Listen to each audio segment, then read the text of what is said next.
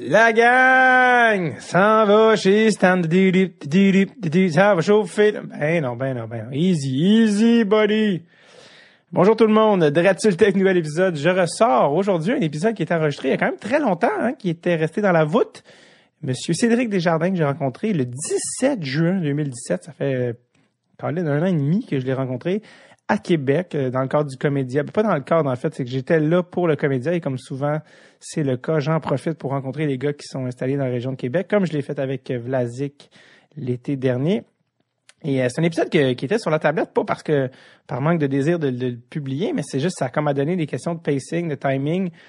Et donc, je remercie d'ailleurs les frères Blanchette, des amis à Saint-Breton, qui sont devenus des amis qui m'ont mis en contact avec Cédric et qui sont aussi à la base de ma rencontre avec Peter Forsberg. Si vous voulez savoir pourquoi, comment et tout ça, eh bien, la mission Forsberg est disponible en ligne. Et si vous écoutez même cet épisode à l'avance, que vous êtes un membre Patreon, vous pouvez même l'avoir à 50% de rabais, la mission Forsberg, avec le code FOPA, F-O-P-P-A, c'est le surnom à Forsberg, FOPA 50.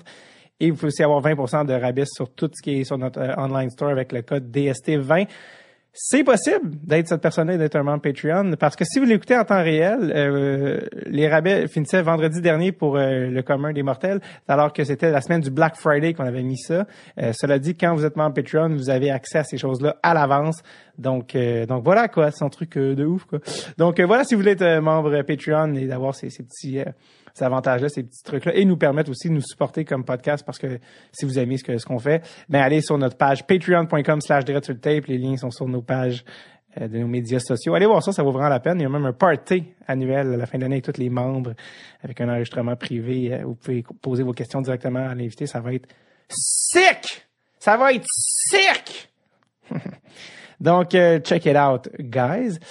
Sinon, oui, ça, parlant de Cédric, il joue encore au hockey. Il est un peu, en fond, retraité, si on veut, dans un cadre professionnel, mais il joue encore dans la Ligue nord-américaine, là, ce qui était la Ligue semi-pro à l'époque. Pour le Marquis de Jonquière, il est encore actif. C'est un peu comme une ligue de garage, on dirait, pour les gars qui sont des anciens pros. Ils se font un peu, ils sont payés là, un peu pour ça. Donc, mais c'est surtout une genre de manière de rester compétitif et de continuer à nourrir leur passion, qui est le hockey. Donc voilà, j'ai rencontré Cédric évidemment au Château Frontenac, pas évidemment, mais dans le sens que c'est dans ma chambre, et je le dis parce que Cédric s'est parké en double pour le podcast. C'est juste parké en double, puis il est juste venu puis il l'a fait. Donc c'est ce que je me suis rendu compte après, mais bref, c'était un beau moment. Donc voilà, voici ma rencontre, je le rappelle, à l'été 2017 avec Monsieur Cédric Desjardins.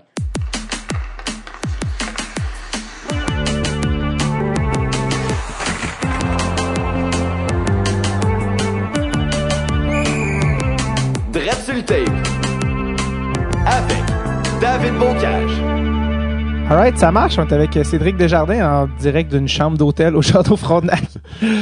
Première fois au château, c'est ouais, première fois, bien accueilli. On peut dire que pour demeurer à Québec, puis un emblème aussi prestigieux que de ne pas être passé avant. Mais merci de m'offrir cette opportunité-là ce matin. On va se dépêcher. La fille du housekeeping s'en vient dans 5 minutes.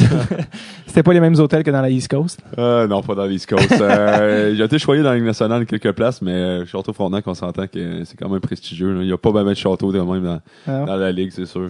Toi, dans le fond, parce qu'on est à Québec, j'en profitais pour un peu rencontrer les gars de Québec, mais toi, t'es pas un gars de Québec. Non, je te dirais je suis originaire du Nouveau-Brunswick, mais je viens de la Pocatière sur la rive sud de Québec. Puis entre Rimouski et Québec, les deux places que j'ai joué dans le junior, c'est vraiment entre les deux. J'étais vraiment entre les deux.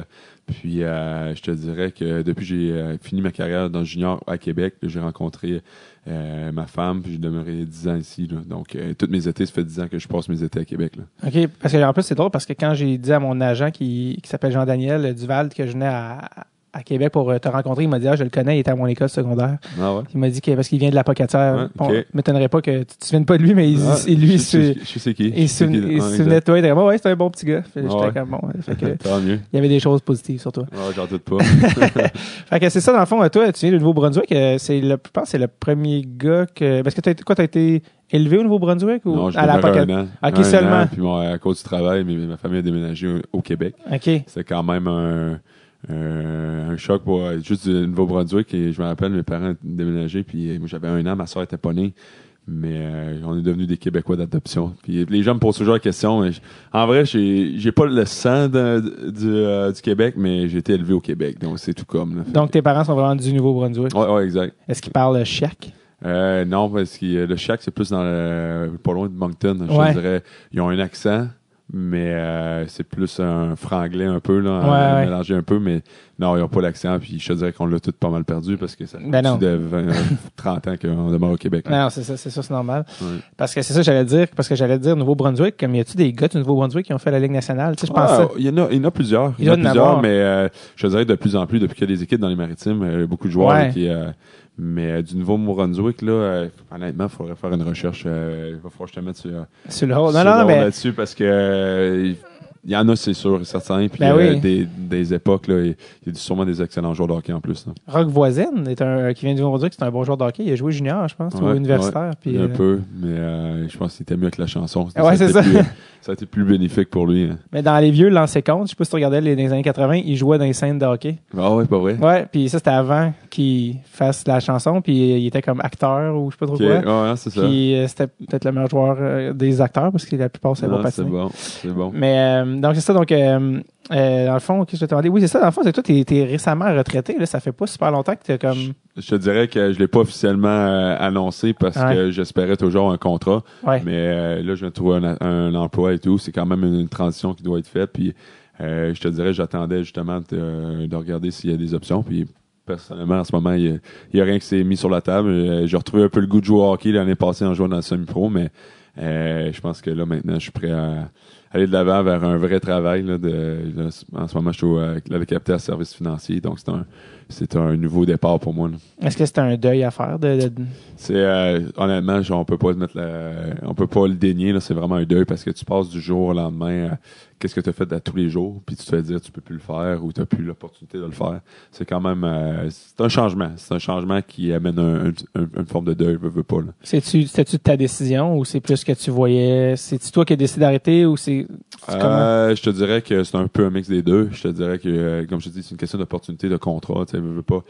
J'ai eu quelques blessures, une autre opération au genou. On dirait que l'opération au genou pour un gardien de but, c'est quand même quelque chose d'important. Je suis revenu au jeu, mais ensuite, là, les équipes étaient un petit peu plus frileuses de me donner une chance. Puis, personnellement, j'ai une jeune famille aussi, donc il faut que tu prennes en ligne de compte de ne pas voir ta famille. Il faut quand même qu'il y ait des bonnes conditions de travail aussi. Je voulais pas jouer dans l'East Coast, j'aurais pu le faire, mais quand tu as une famille, tu as des responsabilités, puis c'est un peu un choix familial aussi. Là. T'as dit que tu as retrouvé le goût de jouer au hockey dans l'East Coast. Pas dans l'East Coast, dans la Ligue nord-américaine. T'avais-tu un petit peu perdu justement je vous dirais quand tu as une opération au genou, que tu passes 8 à 10 mois à pas jouer, puis ensuite tu te rends compte que tu n'es plus au même niveau que tu étais avant, je te dirais que tu perds un peu la flamme un peu, veux pas, tu passes, tu joues plus pantoute. Je te dirais que pour l'avoir vécu, je pensais que ça allait être plus facile que ça, parce que j'avais déjà eu des blessures, mais cette blessure-là était vraiment physiquement et mentalement difficile à passer au travers, parce que tu passes à des gammes, un jour ça va super bien, le lendemain t'as de la misère à marcher parce que le genou devient enflé. Donc c'est quand même... il y a beaucoup de joueurs qui rencontrent des psychologues sportifs à cause de ça, parce que c'est un comment je pourrais dire, c'est quasiment en bon français un roller coaster, une montagne russe, d'émotions, parce que veux pas, il y a des jours que tu te sens super bien, d'autres jours t'as le goût de tout lâcher un peu parce que tu sens que t'es plus aux mêmes capacités que t'étais capable. T'sais. Est-ce que toi t'as eu la chance d'en voir un psychologue sportif? J'en ai vu quelques-uns, puis c'est quelque chose qui m'intéressait beaucoup, puis là je fais un petit peu je m'occupe des gardiens de but en ce moment, puis je trouve que c'est bénéfique pour ces jeunes-là, j'essaie de leur donner un peu qu'est-ce que j'ai vu comme information, puis pas, surtout les gardiens de but, on se fait toujours dire qu'on est dans notre tête, il faut être spécial, mais je peux te dire qu'avec la pression qu'on a tous les soirs, t'as pas le droit à l'erreur, je te dirais que veux pas, il faut que tu sois fait fort mentalement, là, donc tu dois... Puis c'est quelque chose que je l'ai développé par moi-même, mais j'aurais aimé ça, avoir un suivi plus constant quand j'étais plus jeune. Mais pour revenir au jeu, il a fallu consulter, puis je pense que c'est tout à fait normal. Les athlètes olympiques font la même chose aussi. Là. Est-ce que ça a été bénéfique pour toi de consulter un psychologue sportif? Ça a ouvert des pistes de solutions, mais au bout du compte, c'est toi qui dois prendre, qui dois te faire un peu par toi-même, mais où ça donne des pistes de solutions, que ce soit de voir les choses de façon neutre ou aussi la respiration, de pas venir trop stressé, anxieux. Tu viens un peu anxieux parce que t'es pas en plein contrôle de tes moyens quand tu reviens d'une blessure. Puis tu voudrais être au même niveau, mais t'es anxieux d'être pas à ce niveau-là. Puis il faut que c'est un peu ça qui est arrivé, c'est un peu d'anxiété de revenir, puis de pas me faire confiance physiquement et mentalement aussi. Là. Comment ils t'aidaient concrètement, les psychologues sportifs? Qu'est-ce qu'ils te disent? Qu'est-ce qu'ils te font faire? Il fait un peu un portrait global au départ, puis après ça, il y a la respiration, après ça, la préparation, après ça, tout ce qui est de la confiance en soi-même. Tu sais, comme je te dis, je pense que n'importe quel psychologue va être capable de le faire, mais lui, il est plus spécialisé envers des athlètes. Qu'est-ce que les athlètes, à tous les jours, qu'est-ce qu'il y a comme défi, tu sais, à l'entraînement, après ça, une journée que justement ça file pas, tu dois bien dormir pour ta compétition le lendemain, ou dans des moments clés, tu veux pas crouler sa pression, il t'aide à passer à travers. Il y a différents, je suis pas un psychologue sportif, non, mais il y a beaucoup de choses que tu peux développer comme ça. Y a-tu des petits trucs qui t'ont donné que tu utilises encore des fois dans ta vie? Ou? Je te dirais la respiration, moi je peut-être un peu de médiation, là, dans le sens que des fois là, tu as besoin de prendre un. Moi, je vois les gens qui, des fois, il y en a des gens qui sont bien stressés, ils vont aller fumer une cigarette. Ouais. Moi, je veux pas fumer. Qu'est-ce que je trouve? C'est un peu le même principe. C'est que tu te prends 2-3 bonnes bouffées d'air, mais là, tu prends pas du tabac, mais tu prends juste de l'oxygène un peu. Puis je le faisais walker, des fois, là, OK, je me prends, on recommence. On prend. Puis ça, je l'utilise des fois quand j'ai 2 enfants. Fait que des fois, t'as besoin de prendre, OK, un petit souffle puis recommencer, mais c'est à peu près la même affaire. Au lieu de les frapper, tu prends 2 respirations. Ouais, c'est ça. Je veux pas me faire achaler par la DPJ. Là, c'est ça, j'aime mieux prendre 2 respirations, je t'avoue. Quand tu t'es fait opérer, tu le savais-tu que ça allait être aussi difficile? Dans ta tête, c'était-tu comme une petite opération puis tu continuais? Ou? Ouais, je te dirais que j'ai eu 5 opérations au total. Donc, les autres, on dirait, c'était juste un petit changement d'huile qu'on appelle. Tu sais, t'as une épaule, une hanche et tout. Mais je sentais que le genou, là, ça allait être, tu sais, comme courir en ce moment, je suis pas au même niveau que j'étais avant. Tu sais, il m'en manque un petit peu. J'ai perdu peut-être un 5% de un peu de flexibilité dans le genou. Donc, j'avais confiance, mais je savais que celle-là, ça pouvait être la dernière. Tu sais, puis je te dirais pas que j'étais optimiste, mais en dedans de toi, tu te dis, celle-là, elle sera pas facile. Puis je me rappelle, ma femme était enceinte en plus, il y a eu beaucoup de choses en même temps. Puis je te dirais que t'apprends, ça fait partie de la vie, puis je suis choyé d'avoir passé 10 ans à faire ça. Regarde, c'est rare, honnêtement, j'en parle à des jeunes retraités, c'est rare que ça finisse de la manière que tu veux. Mm-hmm. Parce que tu sais que ça va un moment donné arrêter, mais c'est rare que tu vas finir en gagnant un championnat, parce que si tu gagnes un championnat, l'année d'après, tu vas vouloir revenir, tu sais. Fait que souvent, ça finit souvent en queue de poisson un petit peu. C'est un peu le côté ingrat de ce travail-là. C'est avec qui t'en as parlé récemment? Est-ce que tu disais que t'en parlais avec des joueurs récemment, là? Y a-tu avec des gars que tu parlais? Mais tu sais, il y a certains joueurs qui, justement, c'est comme Simon Gagné était à Québec, d'autres joueurs qui je pourrais beaucoup de joueurs avec qui j'ai côtoyé qui jouent en Europe en ce moment. Puis, en Europe, c'est un petit peu moins, je dirais pas moins sérieux, mais moins exigeant un peu. Puis ils s'ennuient un peu de ça parce qu'ils veulent pas dans la Ligue nationale, c'est quand même c'est ton travail, puis c'est quand même dans un cadre vraiment restrictif. Là-bas, il me disait, puis à un moment donné, tu dois les joueurs qui ont je te dirais tous les joueurs qui ont pris leur retraite, c'est OK, qu'est-ce que je fais demain matin? Là? Quelle sorte j'ai joué au hockey toute ma vie, c'est quoi mon autre emploi que je peux faire, tu sais, veux pas. Puis avant, les joueurs, ils s'entraînaient pas. Fait que ils pouvaient travailler l'été.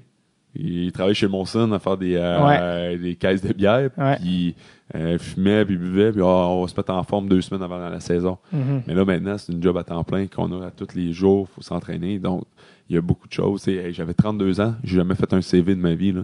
Mm-hmm. Fait que là, je disais aux gens, je dis, je suis rendu avec un vrai travail à 32 ans. J'étais choyé de pas travailler avant. C'était pas un vrai travail, c'était une passion, tu sais. Ouais. Fait que d'accumuler un peu d'argent, tu sais, en jouant au hockey. Exact. Puis j'ai très bien vu, vécu là-dedans. Puis non, regarde, je pense maintenant, l'année passée, j'avais même pas le même discours, mais là en ce moment, je suis plus prêt à passer à autre chose. Puis un nouvel emploi aussi dans le service financier. Je veux aider les joueurs. Je trouve que les joueurs de hockey sont un peu mal éduqués ou mal. informé sur, tu sais, puis je pense que mon vécu que j'ai vécu dans les 2 dernières années vont me permettre peut-être d'aider certains joueurs. Puis c'est un peu ça que je recherche avec ce genre d'emploi-là. C'est pouvoir aider des joueurs, puis peut-être faire une forme de conférence ou des juste leur montrer que c'est temporaire, parce que souvent on voit les joueurs, hey, la grosse voiture, on devient dans un monde superficiel beaucoup, que du jour au lendemain, tu te retrouves avec rien. C'est pas comme un homme d'affaires qui se bâtit quelque chose. Mm-hmm. Oui, il y en a qui vont faire faillite, mais tu bâtis des choses, tandis qu'au hockey, il faut que tu sois capable de te revirer de bord et de planifier tes choses, parce que tu marches à contrat de 1-2 ans. Puis de plus en plus, les joueurs, c'est des jeunes joueurs, puis rendus à 25-26 ans, c'est fini là, tu tombes à croiser des chemins. Fait que c'est un peu ça.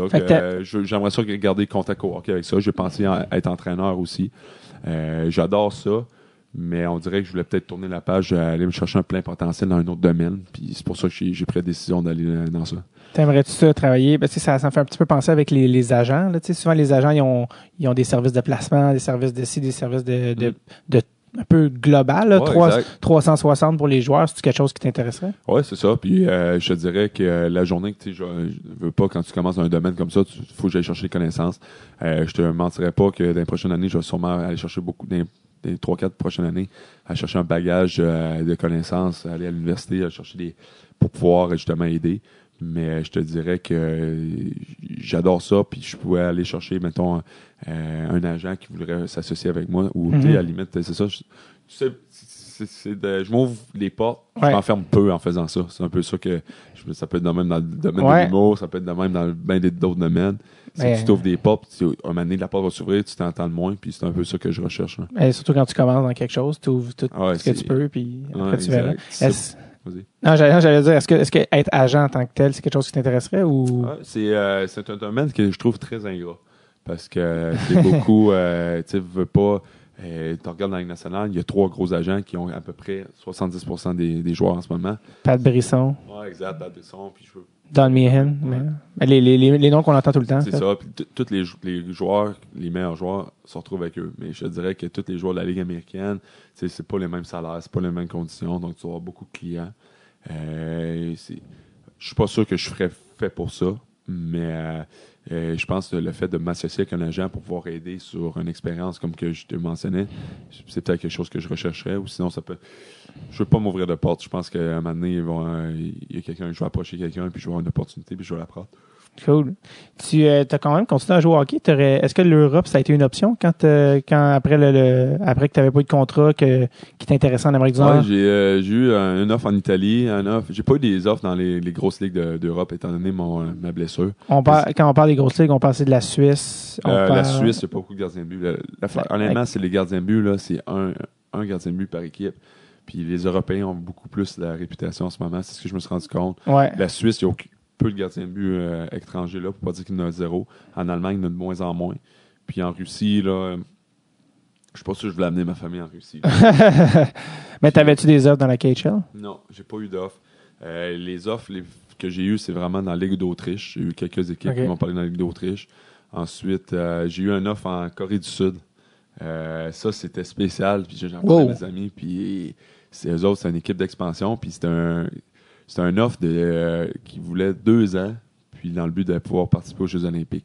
Fait que toi, tu participes aux Olympiques? Oui, en devenant citoyen de la Corée du Sud après 2 ans. Oui, ils font beaucoup ça avec les Canadiens. Ouais. Exact. Puis pour vrai, j'y ai pensé. Il y avait quand même un bon contrat sur la table. Ils ont pris un autre gardien de but qui n'avait pas de famille.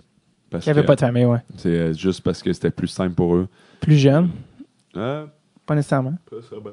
C'était-tu un gars que tu connaissais? C'est un gars contre qui j'ai joué, c'est Tyler Wyman qui a pris. C'est un super bon gardien de but, mais à une certaine époque, je pense que j'étais supérieur à lui, puis je pense que c'était pas vraiment eux autres, c'était plus d'après moi le côté, je leur ai demandé d'avoir une garderie pour mes enfants, puis il y avait tout, c'est vraiment un secteur, une région qui est américanisée beaucoup, donc ça, il n'y avait aucun problème, mais je pense qu'ils ont juste... ils n'ont pas voulu se lancer dans un gros projet comme de m'installer et tout. Donc, je sais pas, t'as vu récemment, là, il y avait comme la Corée s'était comme qualifiée au championnat du monde. Là. Ouais. Fait que est-ce que c'était lui le gars qui goalait? Est-ce que c'était il faudrait que je regarde. J'ai pas suivi ça beaucoup depuis, là, mais je suis sûr que ça me surprendrait pas parce que c'est le seul gardien de but vraiment qui est importé. Mais la face, ça fait pas plus qu'un an. Il n'y a pas ces cartes. Je pense pas qu'il y ait ces cartes. Encore, là. Il faudrait voir. Mais, parce que je sais que ça s'était fini en tir de barrage, puis ils se sont qualifiés pour les championnats du monde, puis tout le monde a comme fait le saut, la Corée. Puis, c'est sûr, la Corée ou même la Chine aussi, qui Ouais. dit qu'il y a une équipe dans la KHL. C'est des petits joueurs, mais s'ils développent vraiment leur hockey, comme ils font dans n'importe quel autre sport, c'est pas long, d'après moi, qu'ils vont créer des bons joueurs rapides, des petits rapides qu'on en dit, là, pour pas être dénigré, mais je pense que c'est beaucoup. Je pense que c'est Alexandre Picard qui est allé au camp l'année passée, puis il y a Michael Tam qui y va cette année. Alexandre Picard, le défenseur ou l'attaquant? Non, l'attaquant. L'attaquant, OK. L'attaquant. Puis là, je pense qu'il y a Michael Tam qui est un de mes amis. Ouais, qui joue pour les Remparts. Qui joue pour les Remparts. Que lui, étant donné que son grand-père est chinois, il peut aller jouer dans la KHL là-bas. Ah ouais. Fait que c'est quand même. Il y a le passeport. C'est pas nécessairement le passeport, mais ils ont une dérogation parce qu'il n'y a pas beaucoup de joueurs chinois. Lui, c'est ça, il vient d'annoncer qu'il partait là l'année prochaine. Pour l'équipe chinoise dans la KHL. Donc, OK. on va voir ce que ça va faire. Est-ce que pour la Corée, tu allais y aller ou puis finalement ils ont décidé d'aller à l'autre gars ou c'est Ça a été des pourparlers. Okay. Puis je te dirais qu'à un moment donné, ils ont hésité entre deux personnes, puis j'ai été la personne non choisie. Ah, OK, c'est ça. Mais ta blonde, elle était prête à aller là-bas. Ça a été une grosse décision, mais on avait regardé les options pour y aller. Il y avait quand même un bon contrat sur la table aussi. Okay. Puis, je te dirais que après ça, il a fallu que je me revire de bord. Quand ça, là, j'ai comme eu un peu une claque d'en face que, OK, là, ça se peut que je joue pas au hockey cet hiver. Ouais. Puis là, c'est là que j'ai commencé le processus. OK, il faut que je me trouve d'autres choses. C'est là que tu t'es ramassé dans la Ligue nord-américaine? Oui, mais j'avais des pourparlers, puis je leur avais dit, regarde, je suis prêt à commencer à faire le camp. Puis là, j'ai pris un petit temps de repos pour penser à mes affaires. Puis après un mois et demi, là, j'ai dit, bon, mais je vais aller jouer parce que faut que je joue, sinon. Fait que ça a quand même bien été, une belle saison. Ça a bien fini, excuse-moi. Puis après ça, on a eu vraiment une saison phénoménale, dans le sens où on a une équipe vraiment très forte. On a eu, je pense, 10 défaites dans l'année avec les séries. Donc, ça se peut-tu que c'est rendu quand même assez fort, la Ligue nord-américaine? Très fort. J'ai vraiment resté surpris. Là. Je joue avec des anciens pros là, puis l'été, puis je peux te dire que les joueurs sont de calibre. La chose qui est plus difficile, c'est la cohésion parce qu'on n'a pas de pratique, puis les joueurs s'entraînent pas la semaine. Mais tu sais, à ça qu'on disait, facilement, si on avait 3 pratiques la semaine, on pourrait facilement rivaliser dans l'East Coast parce qu'on avait des joueurs qui ont joué dans l'Europe, on a des joueurs qui ont joué dans la Ligue nationale. Surtout l'équipe de Jonquière était vraiment une équipe bien balancée. Je pense que ça a été facile. Là. Ça a été vraiment facile de faire ça. C'est-tu comme un peu, j'ai l'impression, la nord-américaine pour les anciens pros, une genre de ligue de garage de luxe? J'ai jamais interprété de même, mais je te dirais que moi, j'appelle ça, c'est une belle ligue transitoire à un travail normal. Tu sais, comme un gars comme, tu sais, j'avais regardé pour vrai peut-être d'aller à l'université, retourner à l'université, puis faire cette façon de parler, faire ça les fins de semaine, parce que c'est juste le vendredi, samedi, puis ça te fait un salaire ça fait un bon salaire quand même pour pouvoir faire d'autres activités la semaine, d'avoir un travail. Puis c'est ce que j'ai réussi à faire dans la dernière année. Puis c'est ce que je pense faire l'année prochaine aussi. Est-ce que vous êtes est-ce qu'il y a des gars qui vivent juste de ça dans les équipes? Pas pour l'instant. Tous les joueurs travaillent la semaine. Puis je te dirais que c'est quand même temporaire, mais c'est surtout du fait que du jour au lendemain, tu peux te retrouver une blessure, tu joues plus. Il n'y a pas d'assurance là-dedans. Donc je pense que c'est bien plus les gars, c'est ce qu'on disait, tu sais, au lieu d'aller prendre une bière avec tes amis, puis tu sais, comme on appelle ça aller au resto, mais à la place, on a un travail, puis c'est ce qu'on a dit, là, il nous reste peut-être pas plus que 3-4 ans à jouer, fait qu'on veut pas, la plupart des gars, c'est des gars passionnés qui sont là parce qu'ils aiment ça jouer au hockey.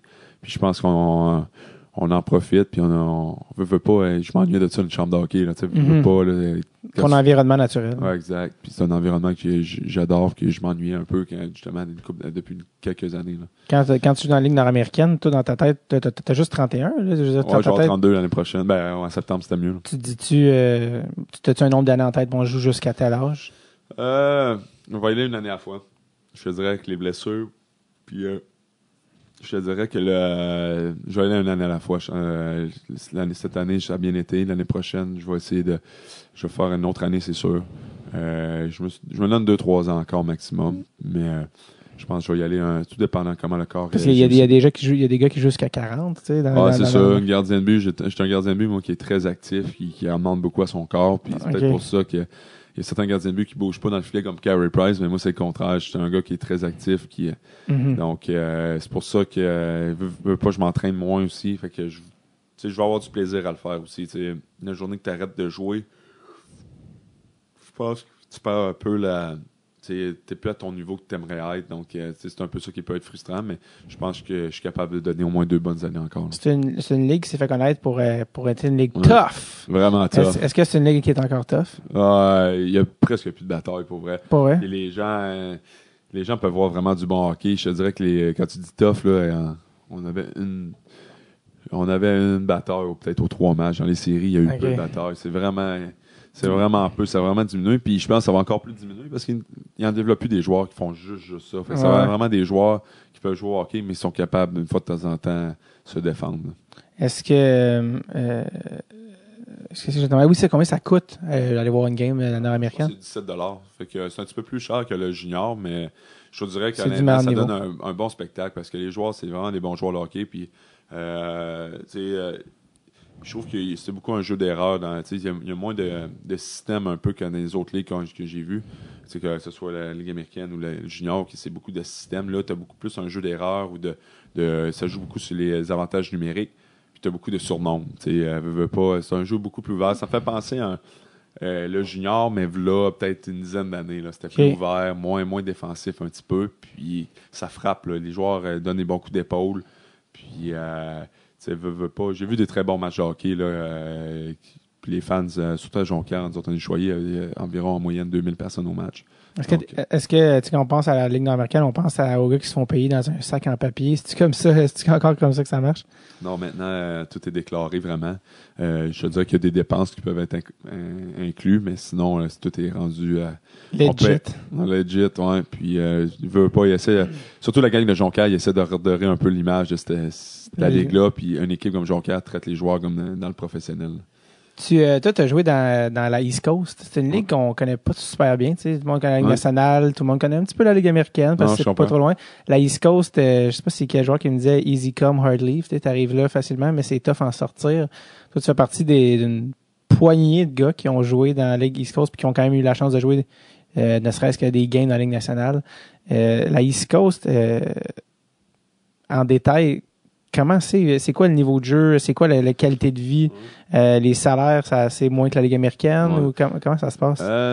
Pour faire un peu un parallèle de ce que j'ai vécu, on va mettre en perspective, un gardien de but est beaucoup plus facile de monter parce que tu es le premier à faire appeler. Il y a juste 5 gardiens de but dans une organisation souvent. Tu as les 2 dans la Ligue nationale, les 2 dans la Ligue américaine. Puis moi, c'était Carey Price et Yaroslav Halak qui étaient dans la Ligue américaine mes premières années. Donc, c'était quand même difficile. Il y avait Yann Denis aussi. C'était quand même difficile de passer ces gardiens de but. Fait qu'ils ont dit, c'est vrai que tu as besoin de jouer des matchs de hockey. On va t'envoyer dans l'East Coast. Okay. Il m'a envoyé dans l'East Coast. Quand il m'a envoyé dans l'East Coast, ma première année, j'étais au match des étoiles. Fait que là, ça va bien. Puis, j'étais quand même un gardien de but qui avait fait sa place un peu la première année. Fait que là, j'ai dit, si tu fais le match des étoiles, l'année d'après, tu les as retrouvés dans la Ligue américaine. Mais non, ils ont décidé de donner une autre année dans la Ligue américaine, dans la Ligue East Coast. Puis, tu sais, un peu...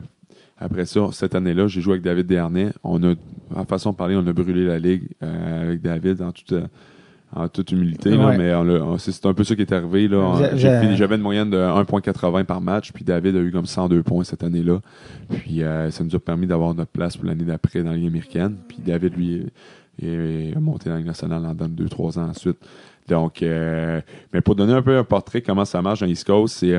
Moi, souvent le fois, comme les équipes qui sont sous contrat avec une équipe de la Ligue nationale, comme je l'étais, ou plusieurs joueurs étaient, on fait pas notre place dans la Ligue américaine, on se descend, fait qu'on a notre salaire encore, mais on a notre appartement fourni là-bas, parce que dans l'East Coast, les joueurs font pas des gros salaires, mais les appartements sont fournis. Mais moi, honnêtement, j'adorais ça, parce que t'étais vraiment, tous les joueurs restaient à la même place, fait on arrivait, puis tous les gars avaient on faisait un souper, mais on invitait comme tous les gars qui étaient en couple, ils faisaient un souper avec les gars de couple, les gars qui étaient célibataires, ils faisaient un souper, tiens, pas, puis des fois on faisait des parties d'équipe, mais on était tout le monde. Puis j'ai vraiment eu des belles expériences dans l'East Coast pour ça, parce que c'est moins... Les gars étaient plus là pour le plaisir de jouer au hockey. Un peu le même principe que la semi-pro. Il y avait beaucoup moins... C'était moins... Tu fais des erreurs, puis c'était moins strict un peu. C'est moins stressé. Ouais, tu jouais plus pour le plaisir de jouer, puis on jouait, je pense, à 3 lignes, donc les joueurs jouaient beaucoup plus. Il y avait moins de joueurs déçus parce qu'il y avait moins de temps de glace sur la 4e ligne. Tu comprends? Le moral est plus haut. Ouais, c'est ça. Fait que tu avais plus de temps de glace, puis tu arrivais dans la Ligue américaine, souvent de fois, tu te faisais appeler dans la Ligue américaine, les joueurs jouaient sur la 4e ligne, mais tu passes de jouer 25 minutes par match à 3-4 minutes. Fait que c'est difficile de faire une transition, là, puis de te faire valoir. Il faut vraiment que l'entraîneur t'aime puis te donne une chance dans la Ligue américaine. Puis des fois, il y a l'équipe dans la Ligue nationale qui prend une décision pour l'entraîneur aussi parce qu'il veut faire jouer certains joueurs qui sont des meilleurs, à leur avis, des meilleurs potentiels pour monter dans la Ligue nationale. Donc, c'est un gras. J'ai joué 8 ans dans la Ligue américaine, puis la Ligue américaine, je te dirais, c'est une des ligues les plus difficiles parce que tu as toujours un tiers des joueurs qui sont fâchés parce qu'ils ne vont pas dans la Ligue nationale. Tu as un tiers qui sont contents d'être là, qui roulent leur boss, puis tu as un tiers qui ils jouent pas assez, puis ils veulent se faire échanger. C'est souvent ça, parce que tu crées pas vraiment des gros... Il y a eu des équipes que j'ai connues des chimies, mais qu'est-ce que j'ai vu, c'est une ligue qui est très, très intense, beaucoup de patins, puis les joueurs veulent se prouver à chaque match parce qu'ils peuvent se faire appeler n'importe où. Tandis que dans la Ligue nationale, là, c'est souvent fois, tu crées un noyau, puis ce noyau-là, c'est tes leaders. Tandis que dans la Ligue américaine, tu as moins ça un petit peu, c'était plus des va-et-bien. Il y a des années qu'on a eu 55 joueurs dans une équipe. Là. Fait que c'est un roulement. Là. Ça fait des Juliets à mettre. Là, ouais. Fait que c'est un peu ça. Il y a une genre de pas de pression, mais tout le monde est à un pas de la Ligue nationale, alors que dans East Coast, peut-être qu'il y a peut-être plus de... Ouais, exact. Mais tu sais, dans la Ligue américaine, là, mettons, tu as les 2 meilleurs compteurs de ton équipe. Normalement, ils sont supposés de s'aider pour faire le plus de points possible, mais ils savent que si lui fait plus de points que l'autre à côté, ou il connaît une meilleure semaine, il risque de se faire rappeler. Donc, tu comprends, c'est à double tranchant. Mais je te dirais, honnêtement, les meilleurs, c'est ceux-là, justement, qui se foutaient un peu de ça, puis qui étaient capables de dire, regarde, je me ferai appeler quand je me ferai appeler, mais pour l'instant, j'essaie d'être le meilleur joueur possible. T'sais. Les gars, ils pensent vraiment à ça quand ils se disent si je fais une passe. Mais j'en ai vu beaucoup qui frustraient beaucoup. J'en ai vu beaucoup qui regardaient leurs statistiques souvent. Puis, veulent pas, c'est parce que tu connais une semaine de 5 points, ça fait un effet wow pour l'organisation. Mais tu sais, quelqu'un qui vient voir le match, ça veut pas dire que tu as 5 points, que tu as joué un meilleur match que la partie d'avant, que tu as super bien joué défensivement, puis tu as fait ton travail. C'est pour ça que... Parce que pour faire voir, il faut que tu fasses un effet wow un peu pour prendre la place d'une personne en avant de toi. Fait que c'est pour ça que des fois, ça arrivait, là, c'était un peu ingrat. Là. Ça peut être malsain, nocif, auprès des gars. Il faut que les entraîneurs soient habiles pour créer un environnement. Comme à Syracuse, puis même à Hamilton, on a eu des équipes gagnantes. Je te dirais que les entraîneurs étaient très bons. On se disait, regarde, si tout le monde on gagne, mais quand tu te retrouves dans une des équipes qui ne gagne pas, c'est là que c'est un tout à double tranchant, les joueurs. Tu as été coaché dans la Ligue américaine par Guy Boucher. Oui, exact. Puis John Cooper, qui sont exact. tous les deux devenus des entraîneurs de la Ligue nationale. Oui, exact. Guy Boucher, on entendait beaucoup parler comme un bon psychologue. C'est vrai? Et pour vrai, justement, je l'ai rejoint. C'est une personne que je lui dois beaucoup parce que lui, il était là à mes 17-18 ans, puis il m'a toujours bien épaulé. Il m'a toujours... j'ai eu des moments, des hauts, des bas dans le junior, puis il était tout le temps là pour me remettre sur le droit chemin, puis me garder vraiment intense pour pouvoir passer à un autre niveau. Puis je lui dois beaucoup. Puis il était là dans la Ligue américaine quand j'ai connu mes meilleures années dans la Ligue américaine. Puis il était là, c'est lui qui m'a donné une chance dans la Ligue nationale. Je me rappelle, la veille du match, il n'a pas voulu me dire que je goalais parce qu'il me disait si je te le dis la veille du match, tu ne dormiras pas de la nuit. Fait qu'il me l'a dit le lendemain matin. Puis là, j'étais capable de faire une bonne pratique, puis être prêt le soir, puis j'ai battu le Canadien. Puis 2 jours après, j'ai battu les Rangers. Puis ça a été les plus beaux moments de ma vie, là, en termes de... avec la Coupe Memorial aussi, mais je te dirais c'est deux moments distincts qui étaient charnières dans ma vie. Là. Qu'est-ce qui fait qu'un gars comme Guy Boucher était aussi bon? Il s'adapte à chaque joueur, dans le sens que chaque joueur est différent. Il y a des joueurs qui ont besoin de se faire dire « T'es beau, t'es bon, t'es capable ». Il y en a d'autres qui ont besoin « Hey, à soir, tu n'as connu une pourrite, réveille-toi ». Puis t'en as d'autres qui ont besoin, tu sais, comme il y a des joueurs qui ont besoin de... Ça, j'ai trouvé vraiment exceptionnel là-dessus. Puis, il était bon pour lire un peu en bon français, le body language, ou un peu le joueur, comment il se sentait, ou tu sais, des fois, je me rappelle... Les émotions. Puis, je me rappelle, lui, il a fait une maîtrise en psychologie sportive. Ouais. Puis il était capable de dire, mettons, que cet athlète-là qui était aux Olympiques, juste par son discours, il va avoir telle sorte de performance. Puis je te dirais, il se trompait pas souvent. Et juste le fait de la manière que ton discours, l'insécurité un athlète a avant une performance peut en dire longtemps sur la manière que l'athlète va s'adapter à un moment de crise un peu ou à un moment de, je dirais pas de crise ou d'événement sportif à haute intensité, c'était mieux. Là. Côté hockey, côté plus technique, il est très prôné vers le système défensif. Un jeu d'échecs. Il joue un jeu d'échecs. C'est vraiment un jeu d'échecs. Il joue les probabilités, il voyait toujours 2-3 coups à l'avance. Mettons, tu es un entraîneur qui aime ça, jouer statique avec lui. Ouais. Qu'est-ce qu'il faisait? C'est, mettons, il y avait un système, une sortie de zone. Là, l'autre équipe allait s'ajuster. Là, il savait que l'autre équipe va s'ajuster comme ça pour ce genre de sortie de zone-là. Après ça, il arrivait avec une autre sortie de zone pour mélanger l'autre équipe. Puis là, il voyait que s'il s'ajoutait, il pourrait venir soit son plan A ou il allait à un plan C. Il y avait tout le temps une solution. Il y avait tout le temps un changement. Ouais. C'est un gars qui s'ajustait beaucoup. C'est un gut qui faisait beaucoup de temps en vidéo. Puis c'est un gars qui prenait le temps de s'assurer que tout le monde faisait à la perfection son système. Ça en était comme... Les gens un peu rient un peu de ça. Ouais. Les médias ont fait un malin plaisir, mais au bout du compte, quand on regarde... pour avoir été un gardien de but dans son système, ça marche royalement. Ouais. Il avait beaucoup moins de lancers. Le hic pour un gardien de but, c'est que tu avais moins de lancers, mais des fois, tu recevais vraiment des lancers de qualité. Donc, en termes de moyenne d'efficacité, c'était pas relatif. Mais si tu faisais une moyenne d'arrêt, tu sais, quand tu passes 10 minutes sans avoir de lancer, c'est un échappé qui s'en vient ou un gars tout seul, c'est pas la même chose qu'un gardien de but qui reçoit 10 lancers, mais c'est tout des lancers de l'extérieur. Ouais. Est-ce que les gars qui sont plus offensifs ou créatifs trouvaient ça frustrant de jouer pour lui? En voulant dire, ben là, on a besoin. Non, parce qu'il jouait tout en vertu de la transition, que la rondelle reste moins dans la zone défensive. Fait que il y a deux distinctions. Il y a le jeu de transition, mais il y a aussi son fameux 1-3-1 que ça paraissait mal, façon de parler par les médias, parce que ça, c'est vraiment, il était en mode attente. Ouais. Parce que c'est l'autre équipe qui a la rondelle. Ouais. Ça, c'est deux choses distinctes. Mais en termes de joueur offensif, moi, il était super bon sur l'avantage numérique de 1 pour aller chercher l'offensive. Puis de 2, quand il faisait son jeu de transition, le joueur a la rondelle plus longtemps, plus souvent. Puis il était toujours à pleine vitesse. Il était très, très bon avec les joueurs qui avaient beaucoup de vitesse au patinage. Tu regarderas les équipes, une équipe en Ottawa cette année, le patin était vraiment important dans les équipes avec lesquelles... La vitesse. Oui, la vitesse. Tu as été aussi coaché par John Cooper. John Cooper, à chaque ligue qui est arrivé, il a toujours gagné le championnat, la première ou la deuxième année. De junior, de la Ligue américaine. Il a presque réussi en Ligue nationale. Il s'est rendu en la finale de la Coupe, puis il a perdu, puis c'est la première fois qu'il gagnait pas. Sinon, il aurait complété son... C'est John Cooper, comparé à Guy Boucher, c'est quoi, lui, ses qualités à John Cooper? C'est deux personnes complètement différentes. Puis... je te dirais que John Cooper, à la base, ma première année, j'étais là, je vais toujours m'en rappeler, j'ai dit, c'est qui cet entraîneur-là? Il avait l'air d'être pas stressé, à être confiant de ses moyens, mais genre pas stressé, puis aucun système. Tu sais, je venais de passer de Guy Boucher, c'était système, ouais. puis là, je venais de passer une équipe qu'on gagne 8-7. Mais là, je te dis, OK, mais là, veux pas, cette année-là, on n'avait pas une grosse défensive, on n'avait pas des défenseurs mobiles. Mais lui, son approche, c'est que c'était de contrôler un peu comme Détroit fait, c'est de contrôler la rondelle, de faire beaucoup de, il appelle ça en anglais les Gretzky curl, c'est rendu à la ligne bleue. Le joueur arrête, il laisse les joueurs rentrer dans la zone pour faire une passe ensuite, puis ça crée beaucoup d'attaques. Puis il utilisait beaucoup ses défenseurs pour créer de l'attaque. Puis une des choses que lui était bon, il n'était pas un psychologue sportif, sauf qu'il était capable, il était charismatique.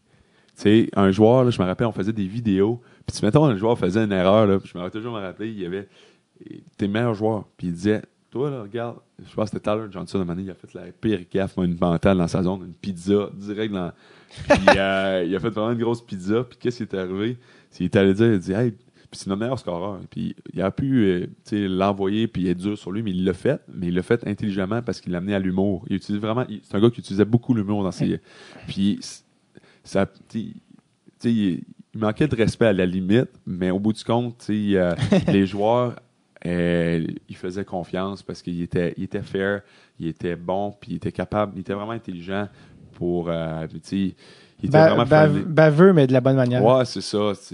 Qu'est-ce qu'il avait dit? Joueurs, Qu'est-ce qu'il avait dit à Tyler Johnson? Mais il dit, qu'est-ce que t'as fait là? Il dit, où t'as appris à jouer comme ça au hockey? Là? Il dit, je peux pas croire qu'un gars comme toi, je sais que tu penses qu'on a des buts, mais regarde ça. Là. Il dit, même un Pee-Wee ferait, il y avait comme un Pee-Wee ferait même pas ça.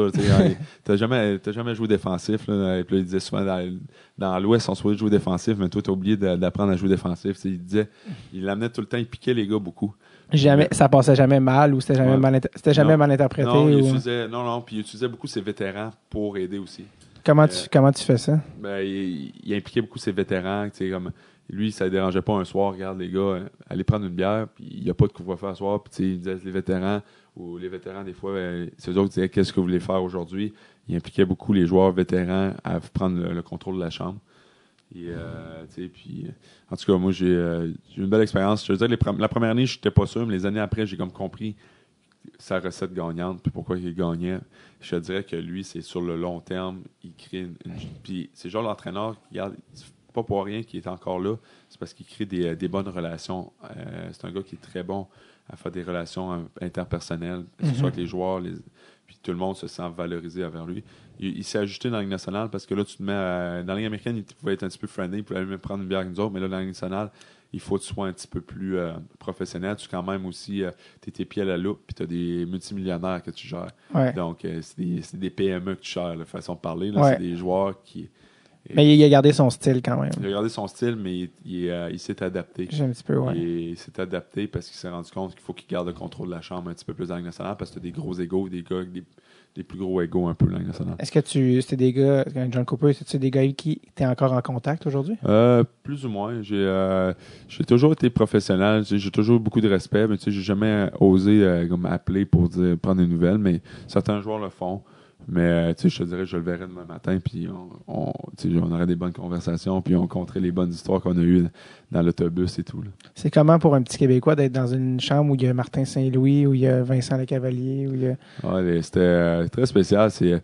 Honnêtement, autant Vincent, moi je trouve que Vincent Lecavalier était un joueur, comment je pourrais dire, avec une prestance. Ouais. C'est un joueur, c'est un Jean Béliveau. C'est un gars, tu rentres, waouh, il est donc bien beau, fluide à voir, façon de parler. Puis je l'ai vu jouer à Rimouski parce que je suis originaire de cette région. Puis je l'ai vu évoluer beaucoup. Mais pour vrai, c'était spécial. Puis il va toujours me rappeler, tu le vois jouer, puis juste l'arrêter 2-3 fois, moi j'étais content. Là, puis je me rappelle, on finissait la pratique, puis lui, il sortait avec sa Ferrari. Là, ça, jamais. On s'entend en Floride, mais c'est un gars qui il est simple et tout. Quand tu apprends à le connaître, c'est vraiment une bonne personne. Puis d'un autre côté, Martin Saint-Louis, c'est carrément l'opposé. Lui, c'est une petite boule d'énergie en forme. Puis lui, c'est du caractère. C'est un leader qui parle, il est vraiment... c'est incroyable que c'est un des premiers petits joueurs à avoir percé comme ça. Ouais. Maintenant, t'en vois beaucoup, mais tu sais, il y a une lignée de joueurs. Puis tu sais, je me rappelle dans les pratiques, là, il lâchait pas. Puis il venait me voir à 17, j'aime ça, toi tu lâches pas. Puis on prenait des lancers. C'était un workaholic, là. Tous les jours, là, il travaillait fort. C'était un gars qui parlait beaucoup dans la chambre? Beaucoup. Il prenait beaucoup de place dans la chambre. Puis, veut pas, c'est ça, c'était des vétérans qui prenaient quand même pas mal de place. Là. Les gars, ils embarquent là-dedans? Les plus jeunes, Ouais, quand même, ouais. Ils respectent ça? Ouais. Parce que les vieux vont dire, les jeunes, ils arrivent, ils respectent pas l'autorité, mais est-ce que dans les faits, les gars, c'est quand même Martin? Les gars comme Martin Saint-Louis était un bon il était très bon. C'est quand même un art là, de faire du leadership, surtout avec les jeunes. Mais maintenant aussi, les jeunes, de plus en plus, accèdent à la Ligue nationale avec un rôle beaucoup, comme Steven Stamkos, quand il est rentré, il était quand même un leader en partant. Ouais. Puis, tu veux pas... les joueurs sont de plus en plus jeunes. Rapidement, ils s'établissent dans la Ligue nationale. Donc, tu vois, c'est pas pour rien, tu vois comme Landeskog qui a le C à Colorado. Fait que tu vas voir ça de plus en plus. Mais, je sais pas, pour répondre à la question, c'est ingrat un peu. C'est sûr que tu as toujours c'est une question de tempérament. Tu as toujours des petits coquilles qui n'ont jamais eu de misère, qui ont toujours été le meilleur partout. Puis là, ils frappent des fois un mur, des fois ils vont le frapper dans la Ligue américaine, des fois ils vont le frapper dans la Ligue nationale, tout dépendant de leur talent. Mais je te dirais que ça fait pas long feu. Quelqu'un qui écoute pas un peu ou qui se mêle pas aux vétérans, ça fait pas long feu normalement. T'en as vu? Ouais, mais tu le vois. Tu vois des gars qui, si tu essaies de quelqu'un d'autre prendre trop de place dans une chambre, un moment donné, tout le monde se tente, puis c'est pas long que tu te fais mettre à l'écart un peu de l'équipe. Là, tu sais, puis je l'ai vu régulièrement, ça. Tu sais, puis les joueurs se font échanger dans ce temps-là. Ouais. Puis, Ça se sait. ça fait partie un peu du rôle du GM, Ouais. puis de l'entraîneur, de trouver justement une chimie que tout le monde Ouais. s'intègre un peu. Fait qu'un joueur qui est un peu à l'écart comme ça, tu le vois tout de suite, puis il s'intègre pas dans l'équipe. Là. Parlant de GM, il y a un gars qui s'appelle Julien Brisebois, qui est un peu celui qui t'a donné ta chance, si je ne me trompe pas.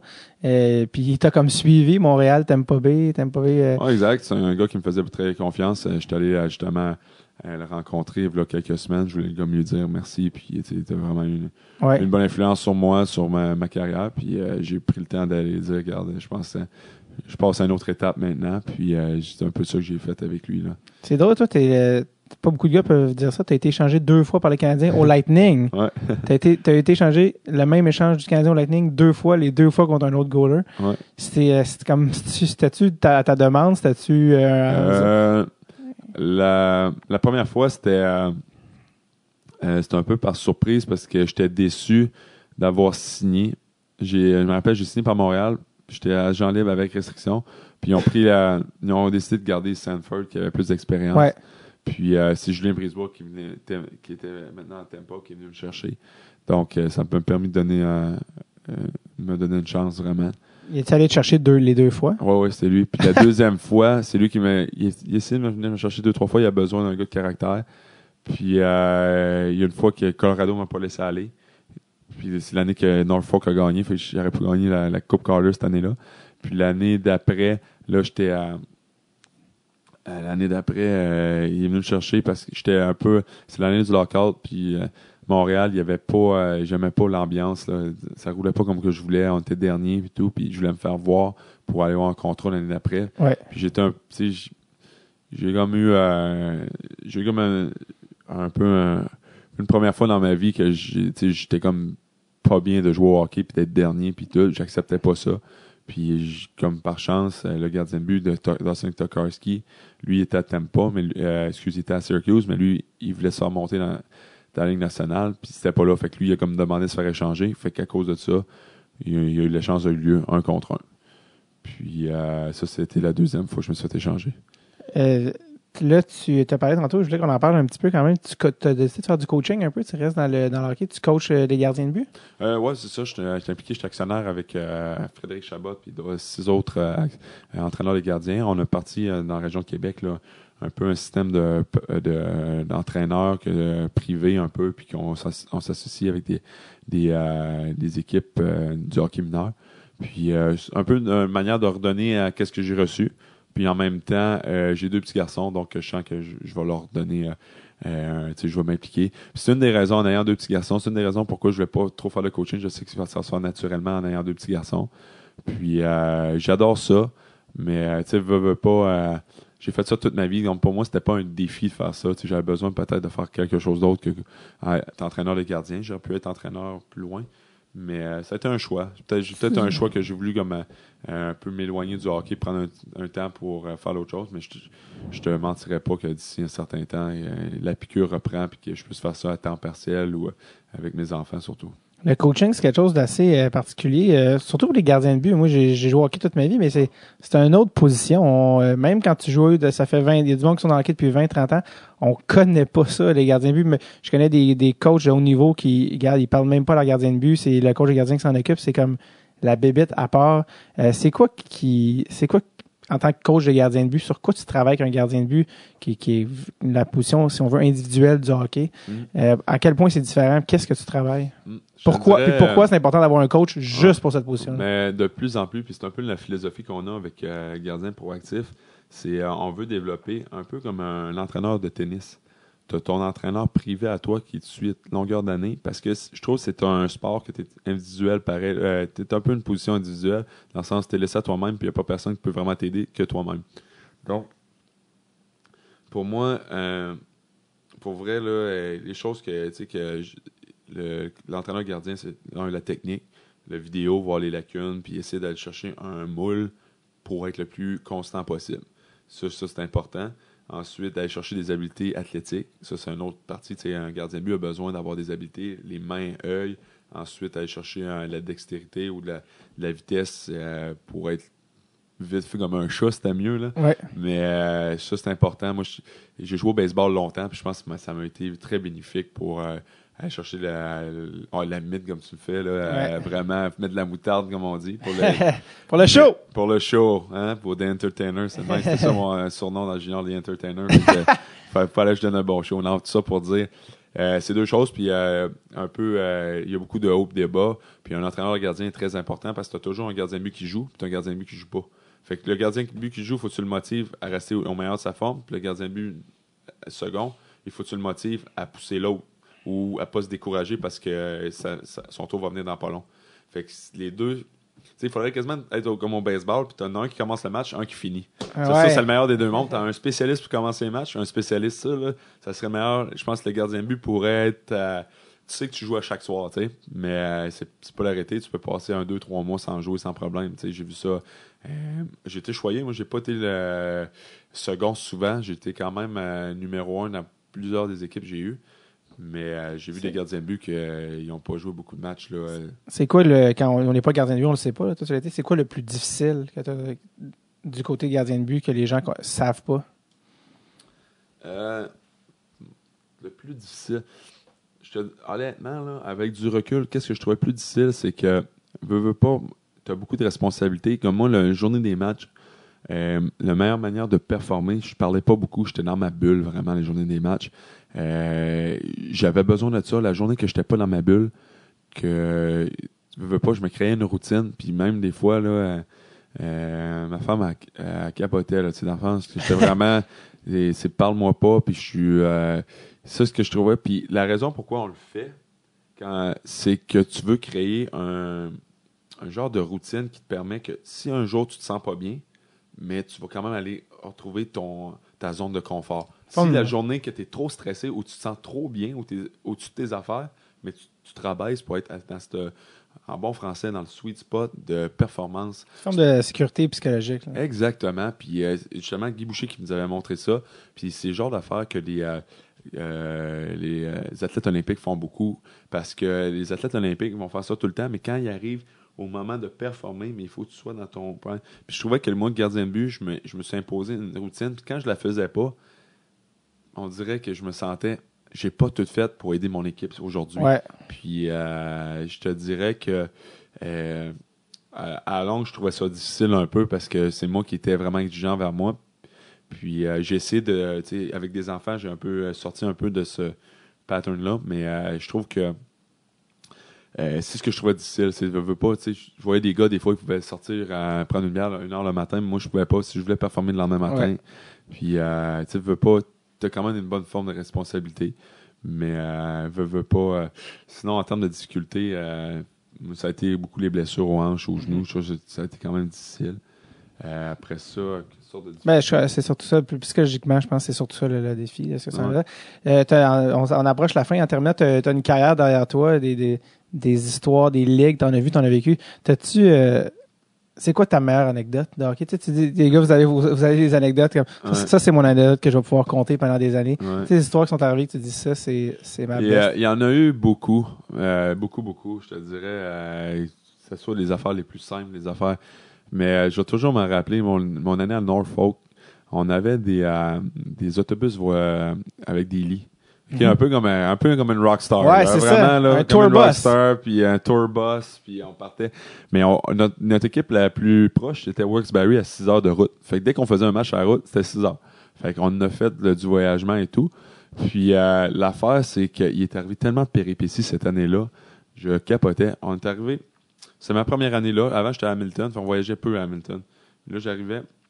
On a un trailer pour mettre nos équipements de hockey parce que les poches ne rentraient pas en dessous de cet autobus-là.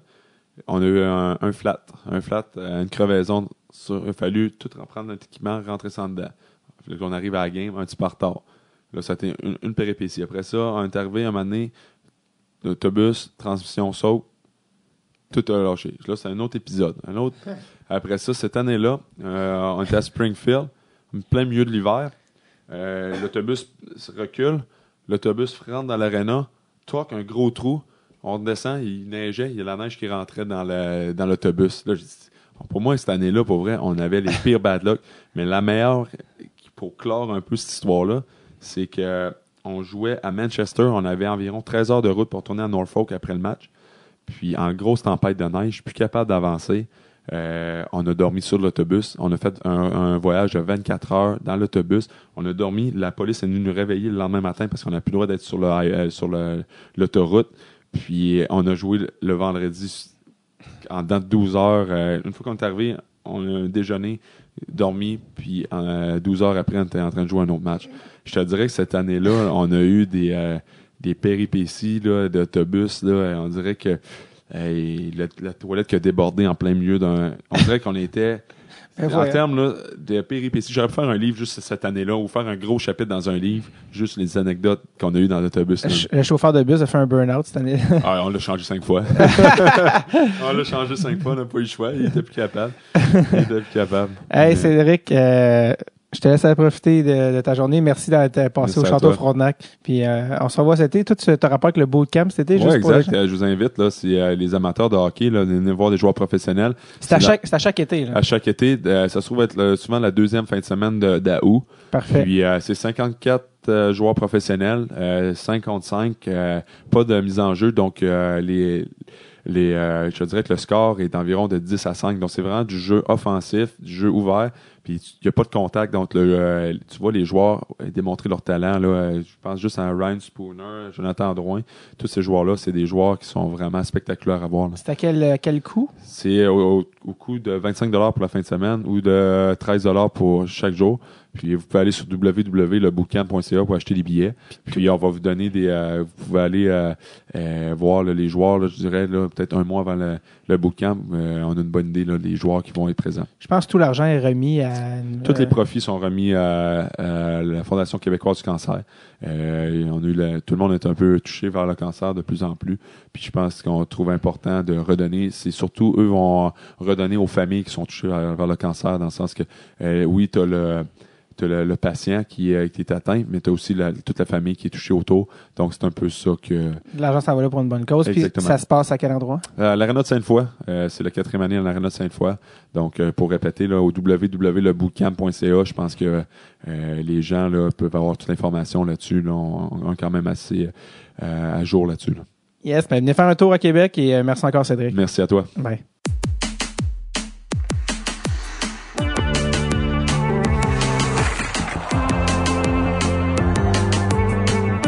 Merci beaucoup à Cédric Desjardins. Oui, le bootcamp, je vous rappelle que c'est encore d'actualité. C'est pas parce que ça fait 1 an et demi. À chaque été, ça réarrive dans la région de Québec et c'est vraiment une belle tradition qui s'est installée avec des gros noms de la Ligue nationale qui débarquent à chaque été. C'est une belle activité avec les enfants. Allez les enfants, les autographes, aller voir les gars jouer.